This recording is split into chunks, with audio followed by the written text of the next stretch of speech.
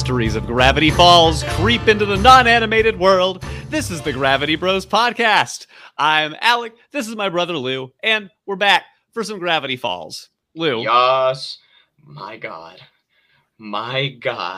We have 10 episodes left, and it feels like it. We are at the second half of season 2, and I really believe that this is when the show really kicks off in terms of plot. Yeah. The tension in this was... I feel like I'm going to say this multiple times throughout this episode, but the tension in this episode was never dropped for a single second. The pacing was incredible. Yeah, it really feels like we've been building to this for a long time. Throughout the series, we've had all of these clues about Grunkle Stan and things that he's doing in the background behind this vending machine, and it really just comes to a head. We get a lot of answers, still a lot of questions, which I think are probably going to be answered in the next episode. Yes. But I had a great time. Let's get right into it. The episode starts behind the vending machine. We see Stan working on his technology that he has been just slowly working at throughout the series so far. And he pulls a lever, initiating a timer, which... 18 hours specifically. That's right. It does, in fact, say 18 hours. And I might be a little bit wrong about the lever thing, because I want to say that this timer is the same one that McGucket was seeing from his end. Yes, it was, because we do see McGucket's timer start at the same time as Grunkle's in this little intro, too. Oh, wait, but didn't McGucket at the end of the last episode already have a timer that he showed Dipper? Because... My God, you're right. That's why I'm thinking. The way is that like this a plot hole? I don't think it's a plot hole. I think that Grunkle Stan pulls a lever, and it is totally unrelated to the 18 hours that we see. And it just made it look like he initiated this. I could be wrong, but I'm pretty sure that when we saw McGucket's clock, the time was later than 18 hours. So I think it was like... It was like 24 or something. Like it was a day or two left, something like that. Yeah. It wasn't very... Maybe it was even 36. But no, that adds up. Maybe McGucket just... I mean, it's timey-wimey science. Right, but I guess what I mean is, I don't know if that timer was already moving down. I feel like Grunkle Stan did not initiate that change in time. Or if he did, it is confusing. Well, think about it this way, right? Time we perceive to be sequential, but time itself is non-sequential and doesn't experience going in either direction. So, theoretically speaking, if this event already happened in the grand timeline of things, then I think McGucket should have been able to actually track it beforehand, even before Grunkle even knew he was doing it. Well, and what's interesting is that McGucket's computer, I believe it is his computer, but he was still involved with the author, right? So these two things could be directly connected technologically. Oh, that's right. I didn't think about that. That's probably true, too. So in the event that Grunkle Stan was turning this timer on and off somehow, it could be that is what McGucket was seeing. I don't know. Honestly, I hate to open this with a major question that I'm very confused about. Well, now that I'm thinking about it, too, I'm like, wait a minute, did Grunkle start it at a specific time? And was it important that it happened at this specific time? And why is that? I think there are answers to that question, but I don't think I know what they are yet. We might actually get them in the next episode. We may, and I'm not sure if they were at least answered in the actual content of this episode. Maybe it's also the kind of thing where the fans know it now. But I did actually have a couple of questions in this episode about why the timer worked the way that it did. And I'm not sure if we officially know the answer. But with that said, Grunkle Stan reads a warning about messing with this kind of stuff in whatever journal he's looking at. I think it was Journal 1. And he decides to proceed anyway. He knows presumably what he's getting himself into here. One thing that I actually want to say that is going to couple me through this whole conversation is this is one of the only episodes of Gravity Falls that I distinctly remember the first time I saw it.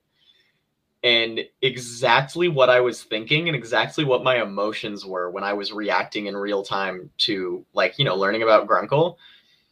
And they do a really good job at making you question if he's actually a good guy. They do. Even me watching it this time, the whole episode, I was thinking I would believe he wasn't if I was in this position. Right? And I did. I totally did, too. I was like, not to spoil how anything ends, but in real time as this was developing, and we saw him down there, he's like, come on, I've got to do this. No time to wait now. Like, I don't care about the consequences. I'm definitely getting that feeling of like, okay, I still get the picture of Mabel and Dipper still there. He still loves them, but maybe he's willing to sacrifice things that I wasn't expecting. That's kind of where I was at when I first saw this scene. Me too. It gives big villain vibes throughout. And yeah, I had the same thoughts. Again, so in this intro, I think that maybe if he is initiating anything, it is we're seeing the gravity change in Gravity Falls, and we get this intro of across the town, things just kind of start floating, and then they sort of lower back down to the ground. Which I realized was actually in the theme song too. Oh, you're right. And I had never thought about the phrase Gravity Falls as the name of the town until this episode, to be honest. Really? Yeah, it never occurred to me. Like Gravity Falls, like it fall, like that's how it works. Ha ha ha. You didn't even get that part? No, that is news to me. Oh my goodness. Oh my gosh. Gravity falls. It's falling. It comes to the ground. Come on. Okay, well, and now we have literal gravity. So, look, I get it now. And we proceed. So I love it. Yeah, that's our cold open. It's just Stan sort of putting whatever plan this is in place. And it's again a very quick intro. So they've got a lot of content to get to. Yeah. And we see Mabel and Dipper. Mabel's opening or I guess she was saying to Dipper, "Oh, I was opening random doors because I'm a freak, and I found this." And it's fireworks. Dipper's excited. They're ready to have a rooftop fireworks party, but the responsible adult Grunkle Stan is here to say, there is no way you're setting off these dangerous illegal fireworks without me. And I gotta say, this was pretty funny, a lot funnier when I was younger, and I'll get to that in a second, but I wanted to shout out some of the funny names, the brand names that were on these fireworks. I don't know if you noticed any of them. I did not. Good catch. Lawsuit Maker, Cop Callers, Smoky Joker, The Heart Attack, and Poor Choices. Wow, that is amazing. Right? That's pretty funny. I'm so glad you wrote that down. The part of me that I dislike is that this scene triggered the heck out of me because literally currently right now our air quality is over 250 and I'm literally going to evacuate because of the fires like after this recording. Yeah, so I was... everybody, if you're watching this and you're a kid and you think fireworks are fun, I hate you. Yeah, they're literally setting them off in this episode in Oregon, where we live, where we are having fire issues at the very current moment. I've never liked fireworks in communities. I love them at Disney and theme parks in places where they're not as much of a threat. Do not like them being set off in my neighborhood. I used to like fireworks. And then I realized how terrible of an idea fireworks are for 1.5 million reasons. And everybody being like, oh, come on, blowing stuff up and totally hurting the environment is so fun. And I'm like, honestly, it's not worth it. And we're getting the scene immediately. They go up to the roof. Grunkle Stan asks, hey, Mabel, can you set something on fire for me? She shoots the firework. The cops arrive, and they ask for a permit. Stan just replies, oh, do you have a permit for being totally lame? And Blubs is like, well, can't argue with that. And the thing I hate about it is it's all very funny. Like, even watching it with my current fire trauma, I'm like, this is still pretty funny. And I hate myself for that a little bit. Yeah, they look out and Stan's like, oh, maybe we should clean this up. There's literal fires emerging, all over the grass. That scene specifically, I was like, oh my god, it is unrealistic that those things don't just spread all over that entire town in an instant. 100%, but it's okay because water balloons will fix the problem. We don't need firefighters. Yeah, we just have water balloons. That's enough. Man, and that is the solution. Back in 2000 whatever, when global warming wasn't so bad that fire season in Oregon made summers hell. Yeah, like sometimes looking like a literal hellscape, as people have seen in pictures. Yes. So yeah, they're throwing water balloons now. It's just a fun summer day. Taking the fire part out of it, I did like where we went with this segment. It had a great vibe. I really liked it too. It did, because with all the wild mysteries that they've had through the show so far, they're really just having a nice day outside. And Grunkle Stan is honestly being as charming as he's ever been, really starting to love these kids in the summer that they've had together. Yeah. It's a And very family moment, and it's very much the calm before the storm. it is. Stan has an interesting line here. He says it's unnatural for siblings to get along as well as you two. I remember that. Which ends up being important. But I've got a question for you, Lou, because I believe that we have had the same thing be said about us. I think that's fair. Yes. Do you think most siblings do not get along as well as we do? Is this an anomaly? You know, if I'm going to really extrapolate, I would say that communication in general for people is something that you have to work very hard at, and it's a practice, not a skill that you're born with.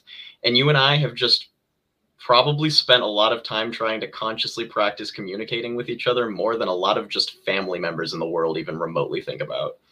I think that's probably true. We would spend a lot of time because we also, something that's interesting about our upbringing that I think that a lot of people say that they would have hated. We shared a room basically our entire life. Yeah. And I love that.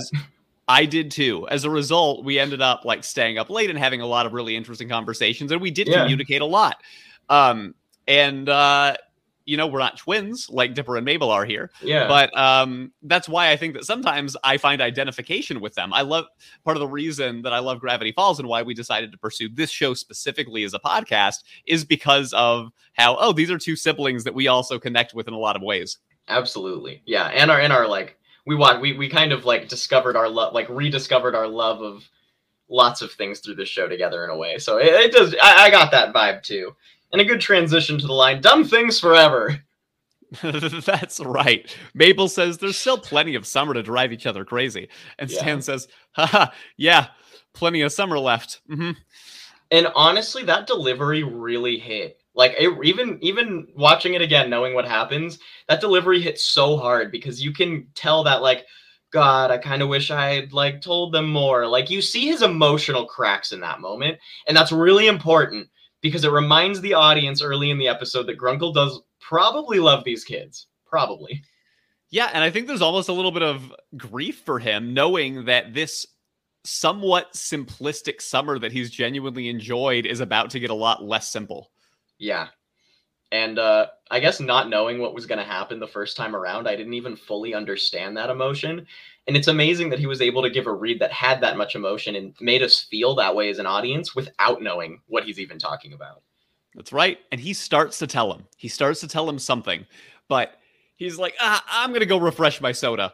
And at that point, he misses his chance because in comes a SWAT team completely overtaking the entire Mystery Shack. They, I think, have wattles and caution tape. They're getting Grunkle Stan. Go ahead. I'll be real. When I wrote down my note while seeing this scene, I'm like, that's what happens when you start forest fires. All right, Smokey the Bear. Yeah, that's right. Keep your fireworks to yourselves. Keep them on the East Coast. Actually, I think there are fires everywhere on the East Coast now, too. I would have far preferred the SWAT team been there as a result of the fire that they had created rather than the actual doomsday device that allegedly was being created. Right. Which I skip ahead, but yes, we find out that this is essentially the reason. The SWAT team is here because they believe that Grunkle Stan is trying to put together a doomsday device. There is some footage of him robbing seemingly a toxic waste facility. You don't see him. You only see like a hazmat suit. Yeah. But plausible deniability for the audience. Very much. And you see Grunkle Stan say really earnestly in the car to the kids, he's like, wait, for this, like this time I am innocent. Like, please, you've got to believe me. And we'll get back to that. I have questions about that statement, to be honest. It was real. It felt very honest. It felt so honest. I totally believed him, 100%. I believed him. His story is that he was restocking the gift shop last night. And for what it's worth, Mabel, this is the first of many moments where Mabel, no matter what evidence is thrown her way, just continues to have a little bit of faith in Grunkle Stan, which I find quite questionable, to be honest. Really? But I love her for it. I love that this is Mabel's character, that she still sees the best in people. I'll explain why I love that even more later. Okay, great. In this moment, Mabel's trying to tell, I think it's, we've got 2 government agents that we've seen a couple times. They are back. We got teased with them. We talked about it at the end of the last episode in the end credits, to know that they're back in town. I think it's Agent Powers and Agent Trigger. And they're both great. Every time they read their lines, it's awesome. I'm sure they have a famous voice actor that I can't remember off the top of my head, but I love both of them. I think they have the same voice actor, but I could be wrong about that. They are, and or they're great. I don't know if they have the same voice actor, but Dipper is surprised to see these two because he thought they got eaten by zombies way back in episode 1 of season 2, and I think it was episode 1. And they say, "Well, we survived barely." And I'm glad that they brought that up because I remember when we watched that episode, we were like, wait, it seems like they died. The implication is that they died. Yeah. So I think at least acknowledging that is important. Yeah, I think that the fact that, I agree. That was important for them to do. And as they're taking Grunkle Stan away, as the kids are trying to say that, I think, that's right. Mabel says, Stan might shoplift here and there, but he's not a super villain. And they're saying, kids, I don't think you know your uncle at all. And that's when they make the Doomsday device reveal.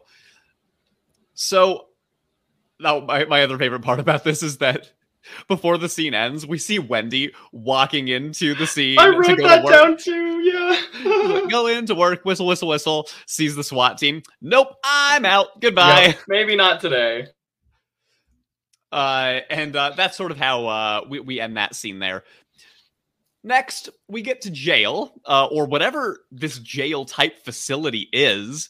I think it's holding. Usually when you, not that I would know anybody. I've never been arrested. It's an important point to make, I feel, for some reason. But you do get put in holding usually before you go to an actual prison. And I'm sure that for what he's doing, he'd go to actual prison. So I'm sure they just put him in the local holding cell for questioning. That makes sense. And he's in an interrogation room. The agent, I think it's Powers, reads him his charges and asks him how he pleads. And he cannot process the word innocent because he never has believed it once in his life. Well, not to mention that, I feel like him tripping over his words is him being like, I mean, look, am I guilty in a way? Maybe, but I'm also innocent in a way, right? Yeah, I was like, guilticent, in a guilty. Yeah. Can I have my phone call? Yeah. Which they do give him. They do, and he picks the right person, at least in the beginning. Gives Seuss a call, who is trying to order drive-through. Great scene.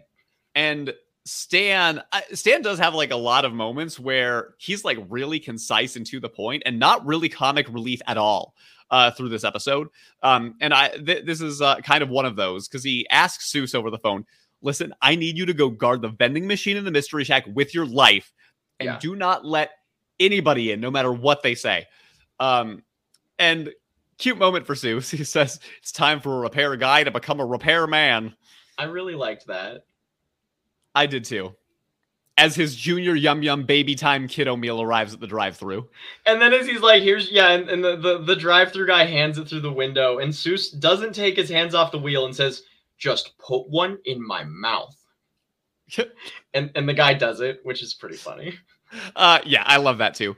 And then we sort of get a montage of a couple other things that are happening at approximately the same time. Dipper and Mabel are in a different car being taken to child services. Yeah. Something that's important to note, I'm going to do the Journal 3 segment right now because this is actually the only important thing in Journal 3 at the present moment without spoiling what's about to happen next episode, because that's where all of the real meat is. That makes sense. I would have never expected Child Protective Services was going to be your transition to Journal 3.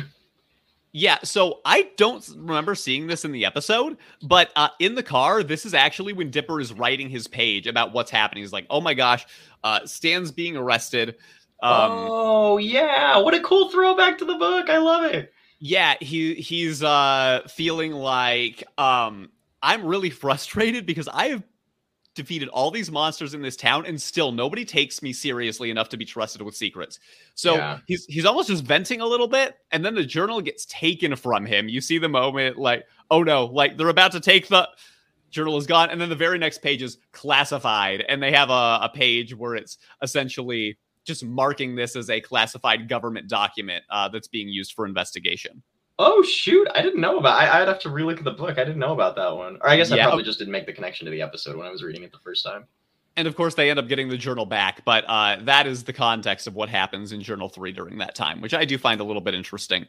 Yes, indeed. And the way that they get the journal back, by the way, is Mabel sees Wendy's dad, who's driving a logging truck, with a bumper sticker that's, like a fan of a certain band. Did you write down the name? I missed the name. I did, yes. It is Several Times, which, if you remember, is Mabel's former favorite boy band, which was created in a lab. That's right. Oh my god, I forgot. That's right. Yeah, so Mabel, as they're driving by the logging truck, she breathes on the window and writes, what was the band name again? I can't remember names, everybody. You're good. Several Times is overrated. Yeah, Several Times is overrated. And I just want to say, I actually run a digital marketing business, and I work with a lot of auto haulers in the auto transport industry. Weird fact. This is on brand. Do not mess with truckers. They might just run you off the road.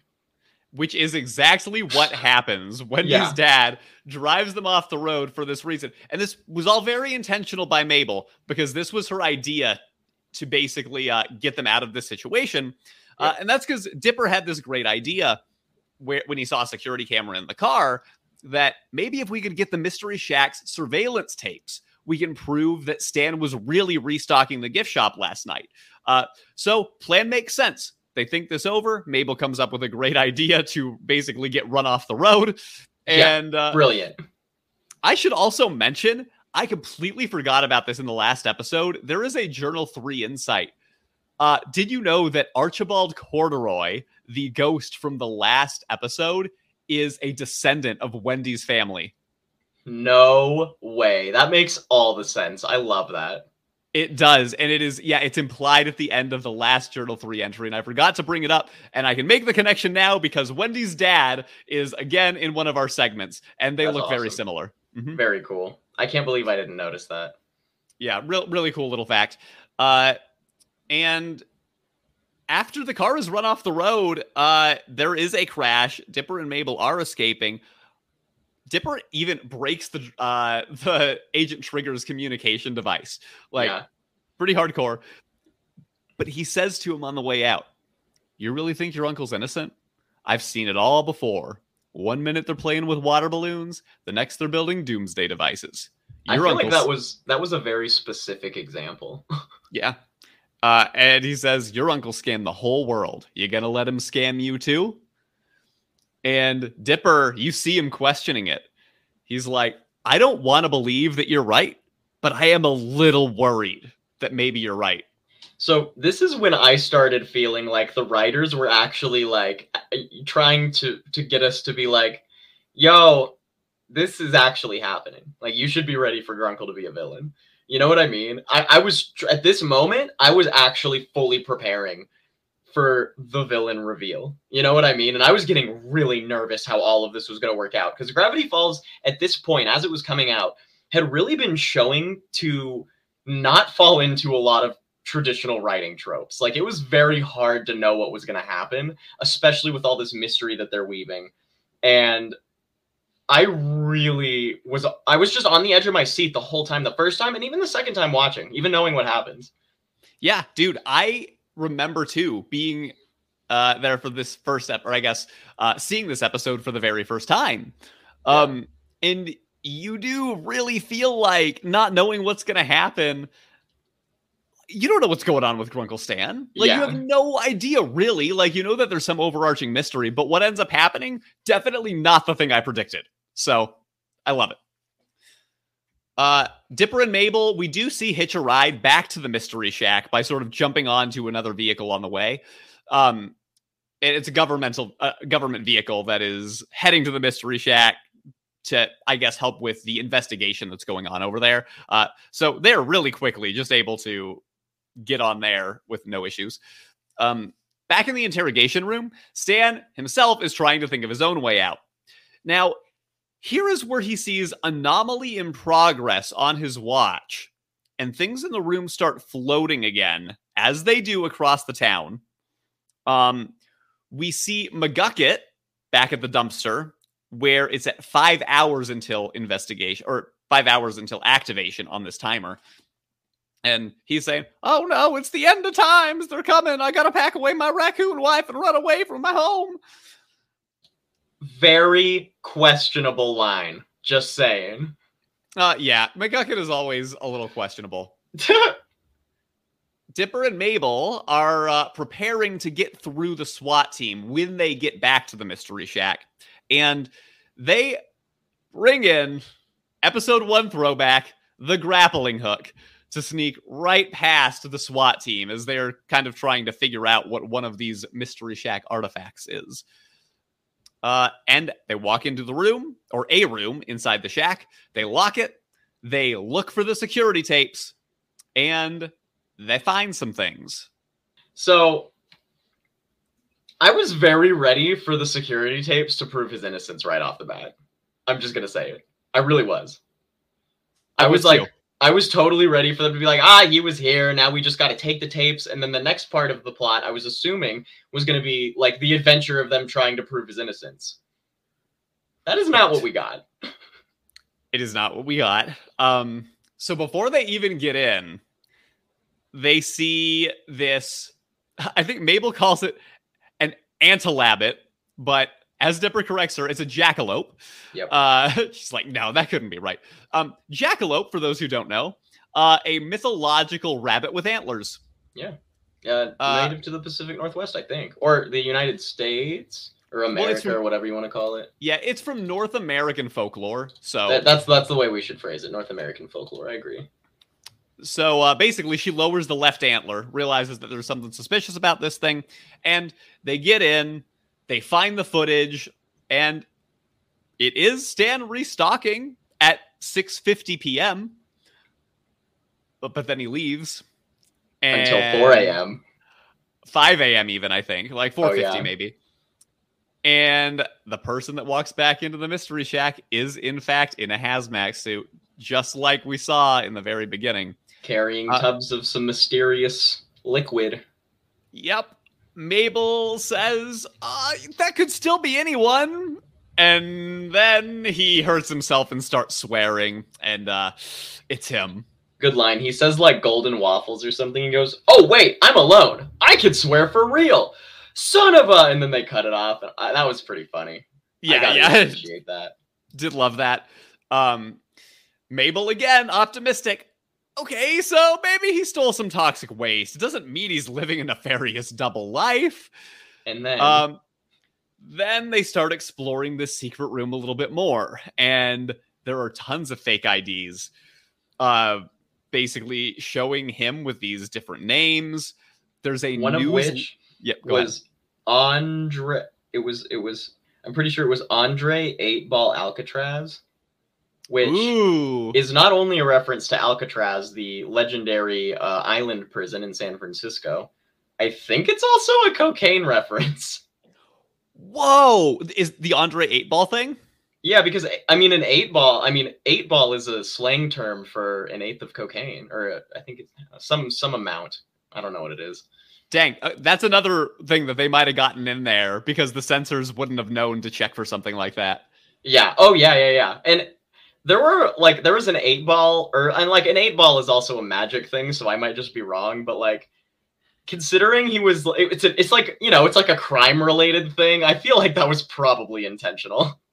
It could be. And frankly, maybe the censors did even know. That's definitely a thing that you can sneak in there without having to worry that a kid is totally know that that's slang. Yeah, that's you're never gonna. Yeah, no kid's gonna know that. Well, unfortunately, there are probably some that will, but most won't. True. Well, despite these fake IDs, which I'm glad you took a second look at, there is the wildest thing yet. And I legitimately got chills. I forgot this was here. I totally did. A newsletter article that says Stan Pines dead. Yeah. And Mabel's I literally wrote in all caps, what a reveal. Mabel's face drops, and her face is how I was feeling at the time too. Yeah. We've got some details. there was a car crash. There's a caption that reads, at the bottom right of the article, foul play suspected in Pine's death. And apparently there were suspicious circumstances around the brakes being cut on the car. Another little detail that I caught. Did you catch it too? No, what is it? Okay, at the very bottom right of that newspaper, it's very small font. But it says, in other news, leg warmers are all the rage this week, and we predict this style will go on forever. That's hilarious. So they glossed over that death pretty quick. Also, that actually gives you a specific date. That had to have been an 80s article. That's true. It does imply that it was, probably the 80s. And there is a separate paper that they find. Again, lots of evidence in this room. It says, unnamed grifter at large, with picture of Grunkle Stan. And they start to wonder. This time around, I think this reveal hits a lot differently for an adult than a kid. Because when I was a kid, I was obviously like, oh, wow, fictional plotline, this is crazy. But as an adult, it really sat with me for a second just how unsettling it would be for someone that you are literally living with, finding out that they've potentially not actually been that person. They're not even related to you, and that they might be a mastermind criminal that's been using you, and you have no idea what kind of crazy stuff they've been up to in your own home. That is literally so unsettling. It's extremely wild. It's something that has happened to people in the past. You know? Oh my God. Do you watch crime shows? I didn't know that. No, there's a podcast that I listen to, and there's a pretty wild story about basically a scammer who met tons of people, different partners through their life, and had tons of fake names, always a different person. They never did anything other than like rob people and manipulate them for money. Wow. But it's a real story. And I mean, even the plot of Catch Me If You Can is about a guy who managed to sneak around, change a bunch of names, and steal all of this money as well. Well, I mean, obviously, like, faking your identity is super common. That's an easy one. But, like Catch Me If You Can isn't like he's been faking his identity to the people that he's literally living with. That's a whole other thing. That's true. I mean, this is a pretty unique plot device. And you see it with Dipper and Mabel's fear. Even Mabel still trying to justify what's going on. Because after the commercial break, because we get dropped with that, and we're just like, whoa. Oh, yeah. They wander around the room, they're pacing, and of course wondering, like, if that's not him, like, who have we spent our summer with? This doesn't make any sense. Mabel is saying, there's got to be an explanation. And Dipper feels like, with all the mysteries in the town, the biggest mystery has been right under their nose the whole time. Like, yeah. You are literally in a place where all of this whack stuff is going on all the time. Yeah. And it beats all of these mythological monsters. It's your own family member that's in the deepest. Yeah. Not to mention one that you were trying to confide in to tell about all of those experiences that you were having, and they were denying them blatantly. It's true. They find one more thing. It's a little chart on a piece of paper. It looks like a code. Dipper kind of tries his black light to see if there's more information on it, but there's nothing new. And he says, I've never seen a code like this. Mabel recognizes it, though. It is a code for the vending machine. You know, okay, so there are a bunch of little moments in this episode that make Mabel and Dipper stand out as a team really well.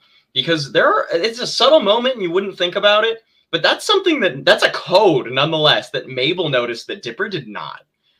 And, like, that shows a little bit of an oversight of his over-analytic mind and how Mabel's more simple approach to life actually complements Dipper in his goals.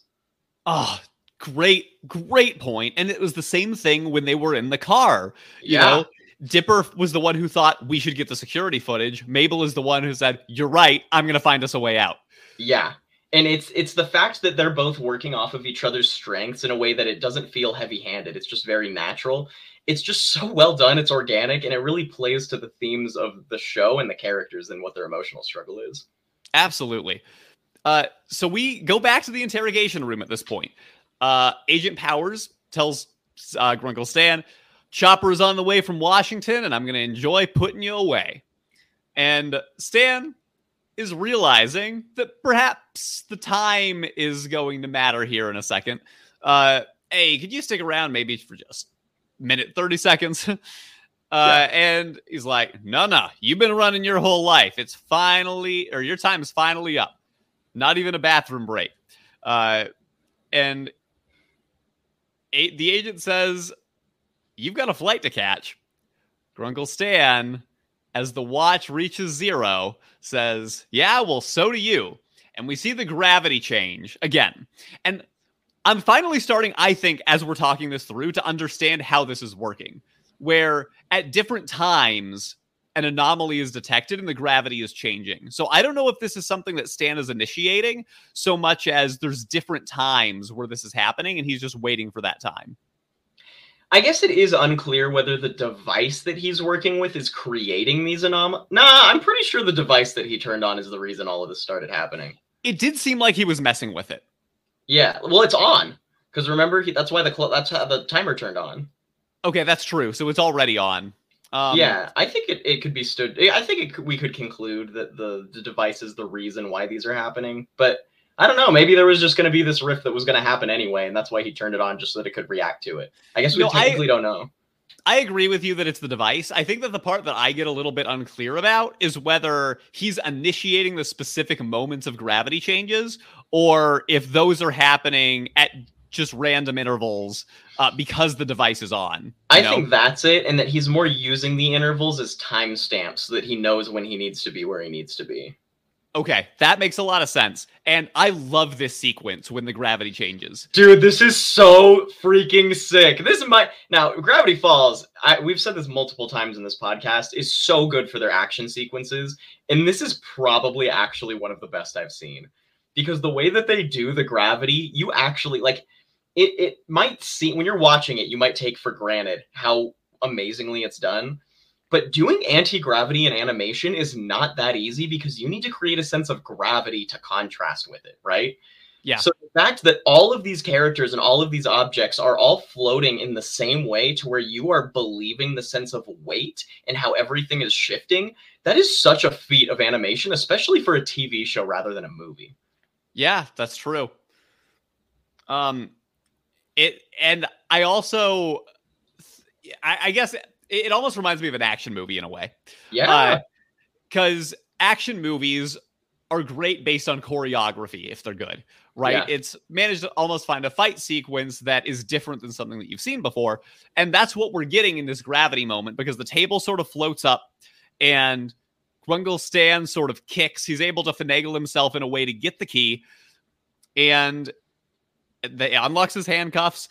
I think he steals a wallet from somebody. At first I thought it was his wallet, but now I'm wondering if that was somebody else's wallet. That's hilarious. And then he escapes. And okay, then when he gets out, it does almost seem like he turns the gravity back off. So I'm still not sure about that, but oh, I thought that was just a timing thing. It may have been. And then he does another really smart thing. Gives $100 to a taxi driver and tells him go as far away from the mystery shack as possible and don't stop if the cops start chasing you. That was pretty funny that the taxi cab guy just looks at the money and goes, all right, and just starts taking off. Yeah, well, and I say it's smart within the context of a cartoon, but I think that expecting them to not turn around for the cops is probably not realistic. I loved the mechanism, though. I loved that, I'm going to pretend like I'm escaping, and they're going to chase somebody else instead. Like, that's clever. You know, in the land of Uber drivers, I wouldn't be so sure, but back in the day, taxi drivers were pretty hardcore, not going to lie. Yeah, and maybe in Grunkle Stan's day that was the case, but still 2010s. I don't know. True. Actually, they're not in New York. Is it the 2010s? I feel like what year does Gravity Falls take place? I need to know this. Take place? I feel like it's in real time. I thought so too. Okay, yeah, it does. Real time, cool. 2012. So a little bit risky, but it works. I mean, you would never actually even find a taxi in such a rural place in Oregon. So that is so true. That's pretty convenient. But I didn't think about it that hard. Now, let alone outside a police station. You're right. I think I might try to pick somebody up here if they escape. Yeah, just in case. I mean, maybe he'll get paid well, though. So. Yep, he did get paid well. Maybe that's why Stan needed to steal the wallet. Oh my god, Stan stole someone else's wallet and gave the cab driver their $100. That's so funny. Seems that way. Also, if anybody knows about cab fees, $100 is actually not even that much. Gosh, that's true. I'm glad that I haven't had to pay for a taxi in America for a long time. I did it in Europe, but the norms are different over there in certain places. Oh, totally. Yeah, no, taxi cab. If you go on a long cab drive, that stuff will cost you over $100 for sure. It can, yeah. So one of the agents goes back to the Mystery Shack to tell the SWAT team that Stanford Pines has escaped and he's at large. Terrible, terrible move from them right now. Yeah. They all decide to leave the Mystery Shack when he's at large and don't even think to have somebody stay, because where is he the most likely to go? Literally back to his own home, right? I mean, I'm pretty sure that most detectives say the it's like a cliche that they usually come back to the crime. But I mean, if they had had a small team of secret agents stay behind, it would have been way harder to write this rest of the episode, probably. I know, and I did get that feeling here with the taxi as well. It's like, we've got a plot device to make sure that everything gets where it needs to go in a 22-minute episode. And for what it's worth, the tension of this episode and the pacing and plot have been so on fire that it's not like it takes you out of it. Like, I didn't even think about the taxi being out of place until we were talking about it on the podcast. But when you're in the moment of the episode, it's done so well that you're not thinking about the implausible, which is, every cartoon's going to have some implausible, and making you not think about it is the strength of the show in this moment. Yeah, totally agree. So all of the SWAT team leave in their various cars and helicopters, leaving the Mystery Shack open.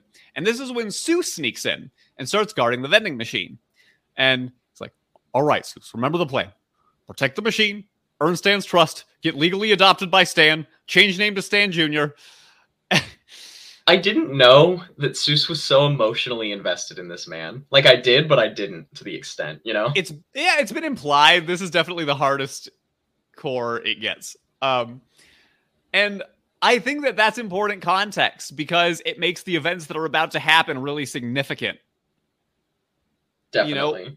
I forget, there was definitely a moment, I think, in the Soos birthday episode where we did start to understand, and I don't remember if it was through Journal 3 or another moment, that it was in the episode proper, when he got hired by Grunkle Stan in the first place, and he's a literal child. And he was really excited about it, that's right. Yeah, and we see that Stan is a father figure to him. Dipper and Mabel now approach, and we get this context of, Soos understands his mission, but they tell him, Soos, something really big is going on. Stan is hiding a dangerous secret. You got to step aside. Dude, this scene hurts me to watch because you really don't want to see, like, Soos and the kids have had such a fluid kind of relationship the whole show, and with this much emotional investment, it really hurts you to see them on opposite sides of something. Yeah, it does. I mean, and Dipper is firm with him. Mabel is kind of trying to negotiate, we need to get in there to prove this is just a big misunderstanding. But Soos says, I promised Stan I would guard this with my life. So Mabel walks up and she's like, oh, sorry about this, Soos, and blows glitter in his face, which is my worst nightmare. I hate glitter. Dude. Me too. Glitter, sticky things. Keep it away. If it's vegan and biodegradable, I'm fine with glitter. But my God, dude, when I was in college, I cannot tell you how many times one person with glitter would come into the house. And after that party, the glitter you can't get rid of it. It's everywhere. If you're one of those people, it's not funny. Nobody likes you. And Soos definitely does not like this because now he's basically blinded, and Dipper and Mabel are all up on him trying to force him to move. And Dipper is able to enter the vending machine code despite Soos guarding it. And then the game changes a little bit. Soos has wanted to guard it, but now he sees a literal secret passage open with a secret staircase. And I think the curiosity gets the best of him. Absolutely. At that point, he's like, well, I failed the mission. Might as well see what's going on. Yeah, and he also says, it's like something from a video game. And Soos loves video games, so he's going to explore that. Absolutely. But Dipper replies, or like a nightmare, and they take an elevator down. There's a lot of video games like that too. True. We do briefly see Stan running outside here and saying another vague thing. I've got to be there when it happens. Yep. And the elevator does now at this point reach Stan's big room of computers. So we're back with Dipper, Mabel, and Seuss. Yep. They see the timer counting down to 5 minutes, and everybody really concerned and really confused. Yep. And Dipper even finds the other two journals. And the amount of distrust and betrayal that Dipper must feel in this moment, first of all, the way that the voice actor reads it clearly delivers, how much it would be. But because of our emotional investment with Dipper and how much we've seen him be passionate about this and communicate his passion to Grunkle and try consistently to get his Grunkle's help and assistance with this project, it's like all of the betrayal just felt so ridiculously hardcore and like, oh my God, I've been talking to this guy this whole time, sharing all of these secrets, and he's been backstabbing me. You know what I mean? That, like, how else could you feel? That is the only way. And God, they did it so well. I sit there feeling Dipper's anger, like, dang, like, yeah, you should feel wrong. That's awful, And what's interesting about this too, Dipper does feel super wrong. At this point, he's like, Stan's on my blank list. I'm out on Grunkle Stan. This guy's a liar, a cheat. Mabel is still trying to be compassionate and not really believe it. And I think Seuss is somewhere in the middle. And they're all just not really sure what's going on here. They're not sure what to do. Obviously, there is a menacing looking timer counting down. Yeah, the audience's heart is pounding. Yeah, and I think Dipper even asks if he's had these journals the whole time and never told us, like, why would he have them? Like, what is the reason? And Seuss speculates. I actually think good speculation from Seuss. Maybe he's the author. But Dipper is so in his head right now and so sure that he's out on Grunkle Stan. He's like, no, how about he stole them from the author? More likely. Yeah, and on all honesty, that is a more likely proposition given what everything we know about everything right now. You know what I mean? Because I feel like it would be pretty unlikely. I remember hearing Sue say maybe he is the author, and I'm like, no, I don't think that would make sense. Even back then, I was like, no, I don't think he's the author. That I don't get that. But I didn't know what it was. I'll say that much before we reveal it. I definitely spent a lot of time in the first time I watched this series thinking that Stan maybe was the author. Really? Okay. But in this moment, as soon as Sue speculates it right here, that's not the reveal that they're looking for. And I feel like that immediately would point to me and say, okay, now I don't think it's him. It's like in a mystery novel where you're thinking it's somebody, but then they get incriminated too early. And it's like, nah, this isn't how they're going to do this reveal. It's not them after all. That's sort of how I felt. So Dipper's speculating maybe Stan has fake IDs because he's a master criminal and this machine is the master plan. So he opens all 3 journals, reveals a map, uses the black light, and across the journals it reads, the machine was meant to create knowledge, but it is too powerful. The device, if fully operational, could tear our universe apart. I was wrong the whole time. It must not fall into the wrong hands. If the clock reaches 0, our universe is doomed. Total global destruction. Yup. Yeah. Interesting little, I would call it an error here. I wrote this before I listened to what was coming next because I wanted to make sure I had it for the podcast. Then I listened to Dipper repeat it after they zoom out. And he actually reads it differently with some words that are not written on what they show us. No way! And the one line that he reads that is not on the journals is, I was deceived.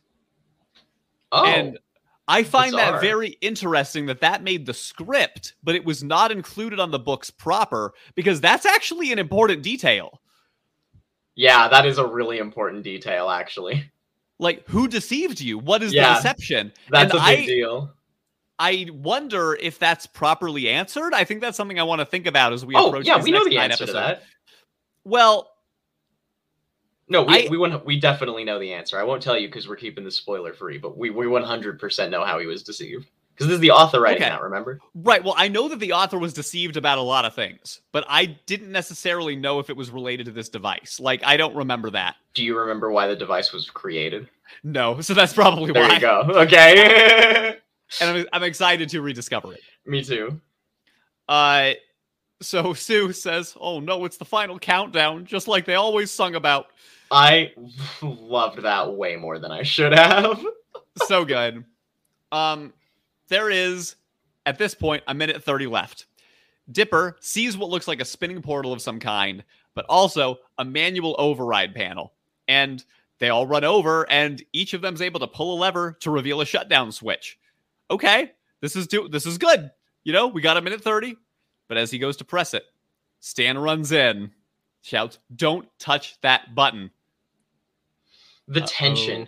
This is the peak of it all. This whole episode, this whole show feels like it's been building to this moment. And literally one of the greatest moments watching a cartoon live that I can even remember from my childhood. Dude, I totally agree. Watching this for the first time, it was like, what on earth is about to happen? And at this moment, there's 1 minute left. Yep. Dipper, of course, asks, "Why should we trust you?" He says, "You just have to give me time to explain." But the gravity gives out, and they all start floating. Yep. Including the town and the government agents. We're still seeing floating happening around the whole town of Gravity Falls. And we are now at 30 seconds. And once everyone lands, Dipper and Seuss are further away from the thing that the button that can stop this from happening. But Mabel is hanging on, and she has the power to stop this. Yes, she has the chance to shut it down. And she's thinking about it. Stan is trying to stop her, but Seuss tackles Stan. And he says, Yep. Stan's like, "What are you doing, Seuss?" He says, "I got a new mission now to protect these kids." Oh, God, that hit me so hard. I love it. I loved it so much. Even despite whatever else is going on, Seuss, in my opinion, this is the correct read based on the situation. I agree. And well, so we're going to have to technically no, actually. Let's get through this because I really want to talk about this decision. Yeah, we got to do this reveal. Right. So Stan is begging Mabel not to press the button. Dipper has also, tackled him at this point, and he's saying, "Mabel, you have to do this. Like, basically, the world could end." And, we have all the evidence in the world to say that this guy cannot be trusted. But Stan, asks her to remember this morning when he wanted to tell them something. It's like, "I wanted to say that you were going to hear some bad things, and some of them are true, but everything I've worked for, everything I care about is for this family." Which, again, sounds like a villain line. Yeah, it's like, "I'll sacrifice everything for this family" is a villain thing to do, in a way. Yeah, and Dipper's like, if he is lying, this thing could destroy the universe. Yeah. You gotta listen to your head. That's what Dipper says. Listen to your head, which is a Dipper line. That's what Dipper would do. He would do that. You know what I mean? And that's why I brought up that thing earlier. It's because Mabel, as she looks like she's about to hit that button, releases her arms and floats upward. And you can even hear the music change when she does this. She goes, "Stan, I trust you." And it's one of those things where it's like, like when you're going down a roller coaster, and sometimes when you go down a roller coaster, you have that like, whoa! But sometimes you're just like, "I accept the drop." And you just close your eyes and you feel it. And it doesn't have that same rush. It's like the tension gets released, but it's almost released in like an empty, floaty way. And like it hit in such a great way. I love how they did that. It just felt perfectly paced. Mm-hmm. And that was the moment, the first time I watched it, where I did think Stan was innocent. Leading up to it, even when he tells her, "Look into my eyes, do you really think I'm a bad guy?" That still feels like a manipulation line. Yeah, it does. It does. But I mean, like, the reason I knew that at least Mabel couldn't have been totally wrong was because, like, okay, like, what's going to happen? This bomb goes off, and then there's like, well, that was Gravity Falls, everybody. I hope you enjoyed the show. The world got destroyed. Mabel made the wrong call. For what it's worth, it looks like that for about 3 seconds. That's the next thing that we see when the timer goes off, is this cataclysmic-looking, apocalyptic, bomb-looking thing just lighting up the sky. And we almost see them appear to be, like, torn apart as atoms. Yeah. Like the animation is sick. They all turn blue. Their faces get all distorted. It's very cool. But the world is not destroyed. Everything falls back Yay! to the ground. Maybe. I'm just kidding. Everything falls back to the ground, and in walks a figure through the portal. A figure with 6 fingers. Yep. That he puts right on the journal. And Dipper goes, "Who is this?" Grunkle, or who we thought was Grunkle. I guess we should probably have been saying who we thought was Grunkle this whole episode. He says, "That's the author. My brother." And Seuss faints. Yeah, Mabel even says, like, is this the part where one of us faints right now? And Seuss is like, "Oh, dude, I've definitely got you." Which was a good comedic tension to break up this whole episode. Because that's the last line. The episode ends after Seuss faints. Yeah, and our end credits is just 2 little boys sitting on a swing. Yep. Who we can probably assume are the 2 brothers as kids. Yeah, I think that's safe to say. So, woo! I am somebody who is more like Mabel in the sense that I like to believe in people, and I look at the optimistic side of life, and I trust people. I would trust Grunkle Stan to a large degree. And to be honest with you, even though things worked out, I believe that she made the objectively wrong call. Really? I think it's results oriented to say that it was a good idea to trust Grunkle Stan in this moment. They had all the information in the world to know that this was a bad idea. And yes, she was right. Her gut was right. Not all the information, because, I mean, her complex emotional relationship with her Grunkle is also information. Oh, that's interesting. You're right. Her experience knowing him is where that information comes from. I love that. That's really, really a good point. But I understand where Dipper was at here. And I think, again, Seuss, I thought, did the right thing. These literal journals, the mystery that you have solved, you solved the mystery. It says, this thing will destroy the universe. Do not let it explode. It's true. But you know what? I think Seuss made the right call because it gave Mabel the call. That's why I think Seuss made the right call. Not because of the, preventing of the apocalypse, but because Mabel was the only person who wasn't so heady that they could actually think clearly and make the objectively right decision based on what happened. That's true. That's a good point. And no one else would have done it except for Grunkle. But he knows what's going on, so that doesn't count. Well, that's fascinating. You kind of talked me into a little bit. Like, I'm wrong. She did have context. She did have information. It was the information that she knew from him. Well, and that's why her role was so important, and her contrasting emotional character to Dipper is so important. Because if she hadn't been there, they'd have just stopped it, and that'd have been it. And we would have never known what happened. What a moment. One of the best moments of the show so far, and it is this big culmination of everything that we've gotten up to this point, to this grand reveal, finally meeting the author and finding out that this is Stan's brother. We've got 9 episodes left. What is coming?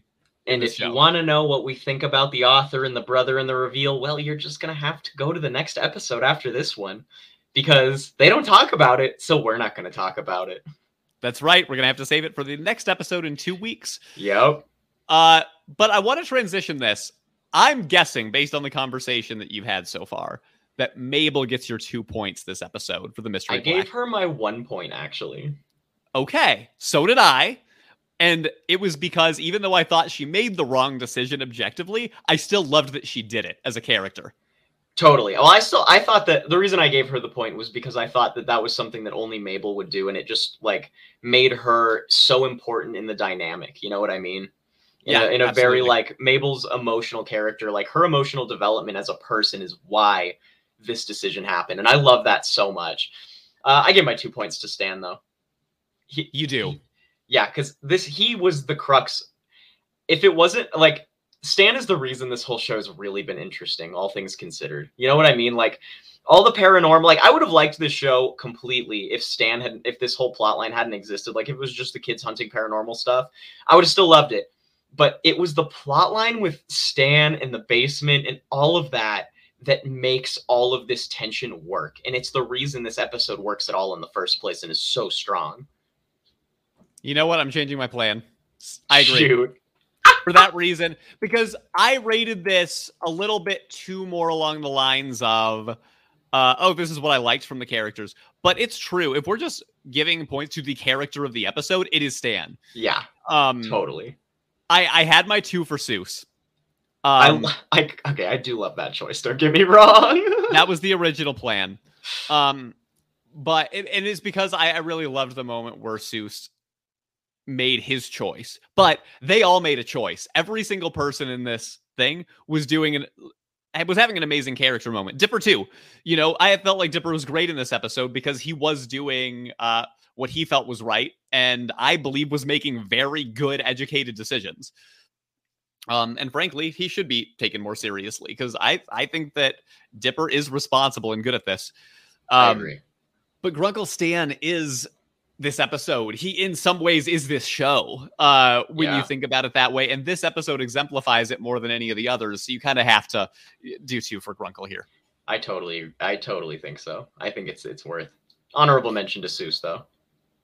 Absolutely. Let me just talk about the ciphers really quick because there's some interesting things. Yeah. So in the cold open, apparently there is a page in Journal 1 that Stan is looking at. So you're not even going to be able to see this in Journal 3. There's a cipher that reads, when you translate it, "My compass goes haywire the closer I get to them. Does this mean what I think it does? The answer may be underground." I'm not even sure if I know what that means. Wait, say it again from the beginning. I want to make sure that I didn't miss anything. "My compass goes haywire the closer I get to them. Does this mean what I think it does? The answer may be underground." And I should also specify, this Journal 1 page is opened to the topic of floating cliffs. So I'm guessing it has something to do with that. It might just be another journal entry that the author made in his early mysteries, where he's talking about like, oh, this is how I'm getting out of these floating cliffs. Whoa. I actually don't even know what to think about that. I'd have to think harder. The thing that I think about it is that is as deep a cut as you can possibly imagine. Pulling a random page from Journal 1 from a mystery that the author experienced and have it have some kind of like translation. Maybe there's some implication to it, but even if there's not, I just think that's beautifully random. I'm wondering if maybe that's how he found the spot to like spoilers. Just skip 3 seconds. Or 5 seconds or something. I'm wondering if that's like him finding the place to build the Mystery Shack. Oh, okay. It could be. Because if he'd probably been looking for a place to set up that device, and it is underground. That would be really cool. I like that theory. I'm going to roll with that for now. Okay. Very fun cipher, because you would almost never know to look for it, and I love that somebody did. That's a good one. The government vehicles have license plates that just look like regular license plates because they're JXYDPHQW, right? But they're secretly a cipher, and they just translate to government. That's pretty funny. I appreciate that as just like a little Easter egg. I can't believe they went through the trouble to do that. That's amazing. I know. The end credit cryptogram reads "The Original Mystery Twins." Love it. Which I love that. Love that. I really love that. That's very cute. And the last one, in that last like second that we get on the page, it says 30 years and now he's back. The mystery in the Mystery Shack. Damn. Man, anybody who was reading those as the show was coming out and figuring them out must have felt like they were so brilliant and discovered so much cool stuff. That's awesome. That's so true. I can't imagine being one of the people who was working on the ciphers and putting the work in and being the first to the wiki to share. Oh man, that'd be an exciting time. That was an exciting time to be a fan of animation. Was because like this, Adventure Time and Steven Universe and Over the Garden Wall all came out in around the same, like 5-10 years. I'm envious of the people that got to be there for the fandom, that were part of it and participating. Like that just sounds great. And I'm sad that nowadays our television, or I guess our cartoons, because a bunch of them are on streaming services, we're not really getting the same hype level of having episodes come out one at a time. And I miss that. Man, remember the Jimmy Timmy Power Hour and how every kid on the planet watched that and talked about it at school the next day? Or at least in the United States. Yeah, the Fairly Odd Parents Jimmy Neutron crossover for those who were not from that era. But yeah. That was like one of the biggest episodes in television history at the time. And I'm not going to say it's dead. Like, Owl House was able to do this successfully and build a fandom around it. Amphibia too. That's true, but part of it is, I think, because it got canceled and that gave it more publicity. Maybe, but I know people loved Owl House from the get-go. They did, but the early cancellation and the way that they made season 3 episodes, I think, added a lot to the communal health of it. Sure. Even so, I guess what I'm saying is I really hope that weekly episodes are not dead. I hope that we stay on that track at least for a while longer so that there can still be shows like Steven Universe and Gravity Falls that are able to live in this super cool way. Will consumerist addiction destroy our love of art and the ability for us to create actually good things? We'll find out over the next 10 years. Yeah, we'll be back in 10 years to talk about it. Yeah. So let's talk about Journal 4. I know what I want to talk about today. Okay, what we got? The Jackalope. And here I am ready to talk about multiple dimensions. It has been a while since we got to talk about a proper cryptid. You know, that's how this show started. We were originally just doing cryptids, and it turned into bigger mysteries because, you know, we were getting a lot of non-creature episodes, right? A lot of conspiracy things. But we have a cryptid, kind of, where the jackalope head was on the wall. Rabbit with antlers. Do you want context on the jackalope? Sure. Great. So, the jackalope is a mythical animal of North American folklore, described as a jackrabbit with antelope horns. A lot of the reason that this grew in popularity after... Wait. Hold on. I have to look something up. I think that there's a reason why this doesn't make sense. Yep. Antelope are indigenous to Africa, India, the Middle East, and Central Asia, but they are not in America. So the jackalope name had to have come from white people, not indigenous folklore. That's interesting. Just felt like that was worth throwing out there. Wait. Okay. Wait. Hold on. So, if it's North American folklore, we do have both jackrabbits and antelopes in North America, right? Are you saying No, there are not antelopes in the United States, in North America at all. That's completely a different country. But what about the literal American song where they sing, where the deer and the antelope play? I don't know what to tell you, man. I'm gonna Google. Have antelope ever been in America? I feel like they were in Wyoming or something like that. No, dude, they are from Africa and Asia, 100%. Well, maybe originally. Have antelope ever lived in? Of course, it tries to autocorrect to Oregon. I'm just gonna say America. I'm fairly certain no. Okay, pronghorns are the only living species in... Which is not an antelope.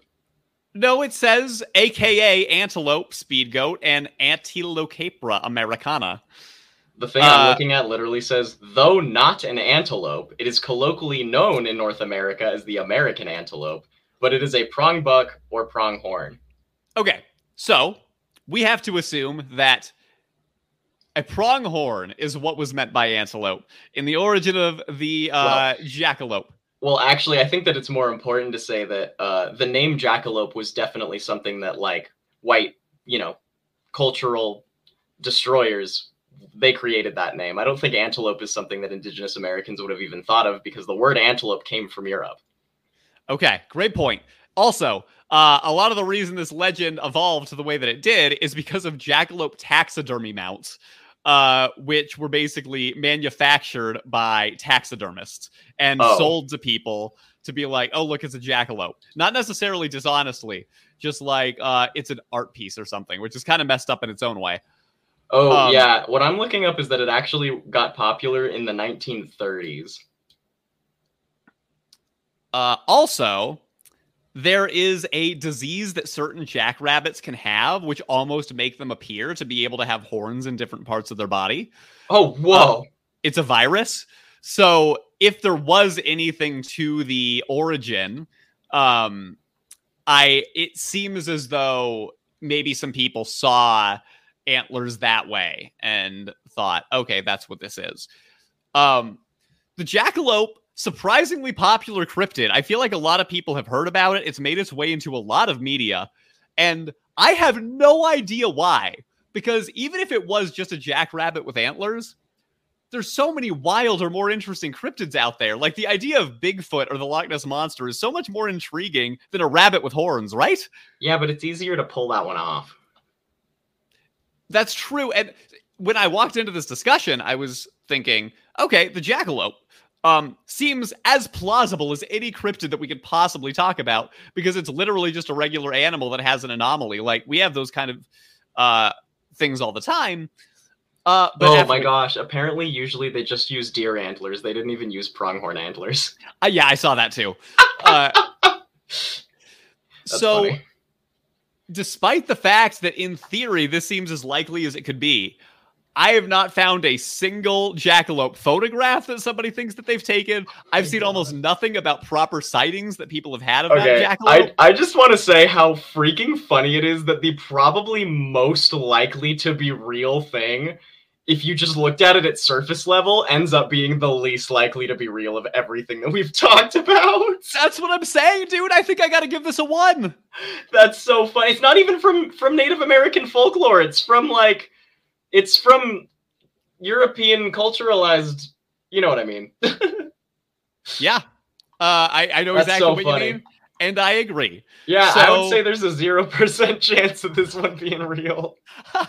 All right. Well, I'm very glad that we got to talk about the jackalope today. I want to say, if you're still listening at this point, I'm assuming that you're a fan of the podcast. Every other week, the weeks that we are not releasing a Gravity Bros episode, we are releasing an episode of Expedition Cartoon, where we talk about whether we would live in certain cartoon worlds, which has been so fun. And again, if you're wanting to listen weekly anyway, and you used to listen weekly, why not just check out the other podcast that we've got going on? Because eventually we are going to run out of Gravity Falls episodes, and our podcasting is going to go somewhere. So get in now, because we really would love to have all of you stay on board with the next project that we're involved in, which happens to be Expedition Cartoon. And the reason I bring it up right now, Lou told a story about seeing a real UFO on the most recent podcast episode that we did. And we think that a lot of you who listen to this podcast would be very interested to hear. We may share it on this one too at some point. Oh, yeah. But that's out there right now. I think it was episode 5, the Scooby-Doo episode. Yes. We talked about it. So yes, which also is a great episode. It's actually one of my favorite things we've ever recorded. And everybody, it happened like a week ago. And I'm just going to use it as a plug. I'm not telling you anything about it. You have to go watch Expedition Cartoon to hear the story. Okay, or listen to Expedition Cartoon. Oh, yeah, sorry. I can say watch now, too, because Expedition Cartoon is actually now available on YouTube for listening, if that's your preference. Woo, go like and subscribe! Yeah, all right. Well, this has been very fun today, everybody. I can't wait to get to the last 9 episodes, the final stretch of Gravity Falls. This podcast is brought to you by the Brazilian Dragon Podcast Network, with lots of other rewatches of shows and movies. And you can find more of Lou and I by watching Just a Brothers Cartoon Theater on YouTube. Follow us on social media by clicking the links in the description. And leave us 5-star iTunes reviews. Makes a big difference toward our growth. And actually, if you're feeling especially nice, leave us some for Expedition Cartoon as well, because that'll help that one grow. Thanks to Tessa Scarborough for our cover art. We'll see y'all next week. Happy sleuthing.